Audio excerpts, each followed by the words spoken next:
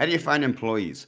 Corey McDaniel asked this question on the Dog Trainer Marketing Group on Facebook, and I'm going to try to address them. Now, keep in mind, I've been a serial entrepreneur for over 25 years.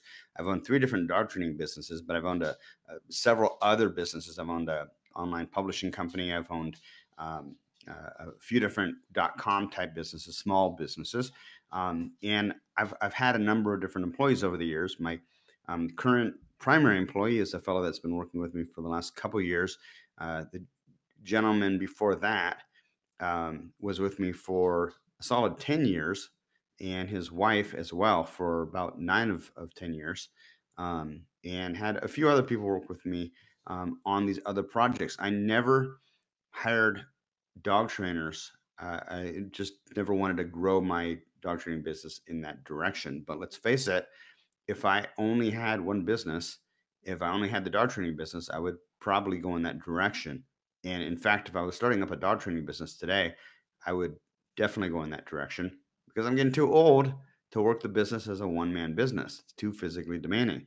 So, how do you find good employees?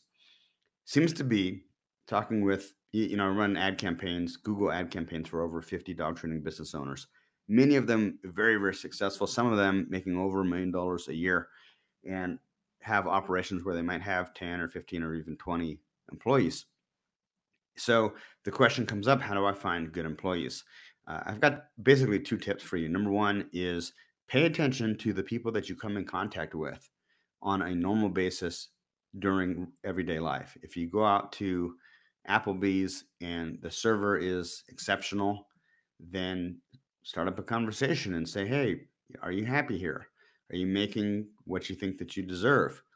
Would you like to, or could you see yourself having a career as a professional dog trainer? Um, would you be interested in getting together for a coffee and maybe we talk about it further? The benefit to doing that, and let's be honest, these people are all over. You go to the Verizon store to update your phone. Maybe you have somebody that's really on point and exceptional. And a lot of times, there are people out there that are young people just getting their start out in the world, and they have great values and they've got great character and they're punctual and they communicate well. I don't buy this concept of millennials that all of them are terrible. I mean, that may be a cultural shift, but there are pearls out there that you need to be looking for. So number one is poach them from other non-dog training businesses. Now, if you have the ability to find somebody who is already a professional dog trainer who also has all of the other attributes that would make for a great team member, like they communicate well and they're punctual and they show up with the right kind of attitude and they just kind of fit with you and they already know how to train dogs, then you just won the jackpot. You really did.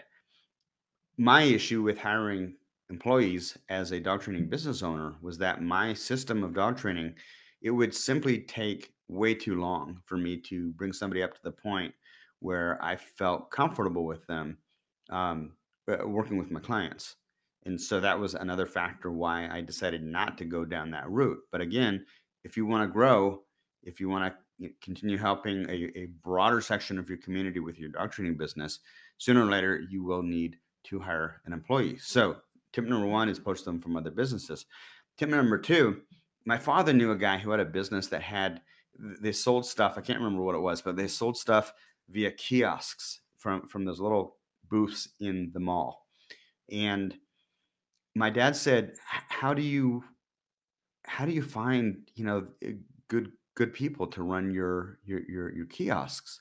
Because typically if you walk through the mall, they're typically people in their early 20s, and he was very, very successful at hiring the right people. And he said what he'd do is for a whole week, he would wake up early and he would show up at the mall and he would watch as the other kiosk business owners, as their employees would show up in the morning and open up the kiosk and get everything ready for the mall opening.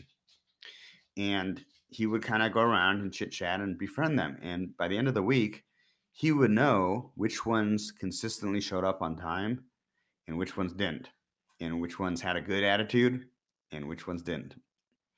And then he would focus in on the ones that he really liked, and make them an offer, to be basically doing the same kind of thing, but he would pay them a little bit better, or maybe he'd give them some additional perks, buy them dinner every once in a while, or give them an extra day off, whatever it was.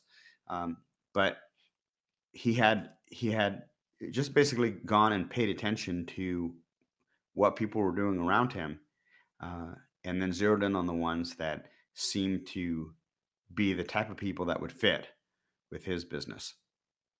Anyways, hope this was helpful. If you have any more questions or you'd like to put your own 2 cents in, feel free to comment on this thread at the Dog Trainer Toolbox. I'm sorry, at the Dog Trainer Marketing Group on Facebook. And by the way, we run Google ad campaigns for professional dog training business owners. If you'd like to learn more about that, head on over to dogtrainertoolbox.com. It's dogtrainertoolbox.com, and you can learn more. Thanks, guys.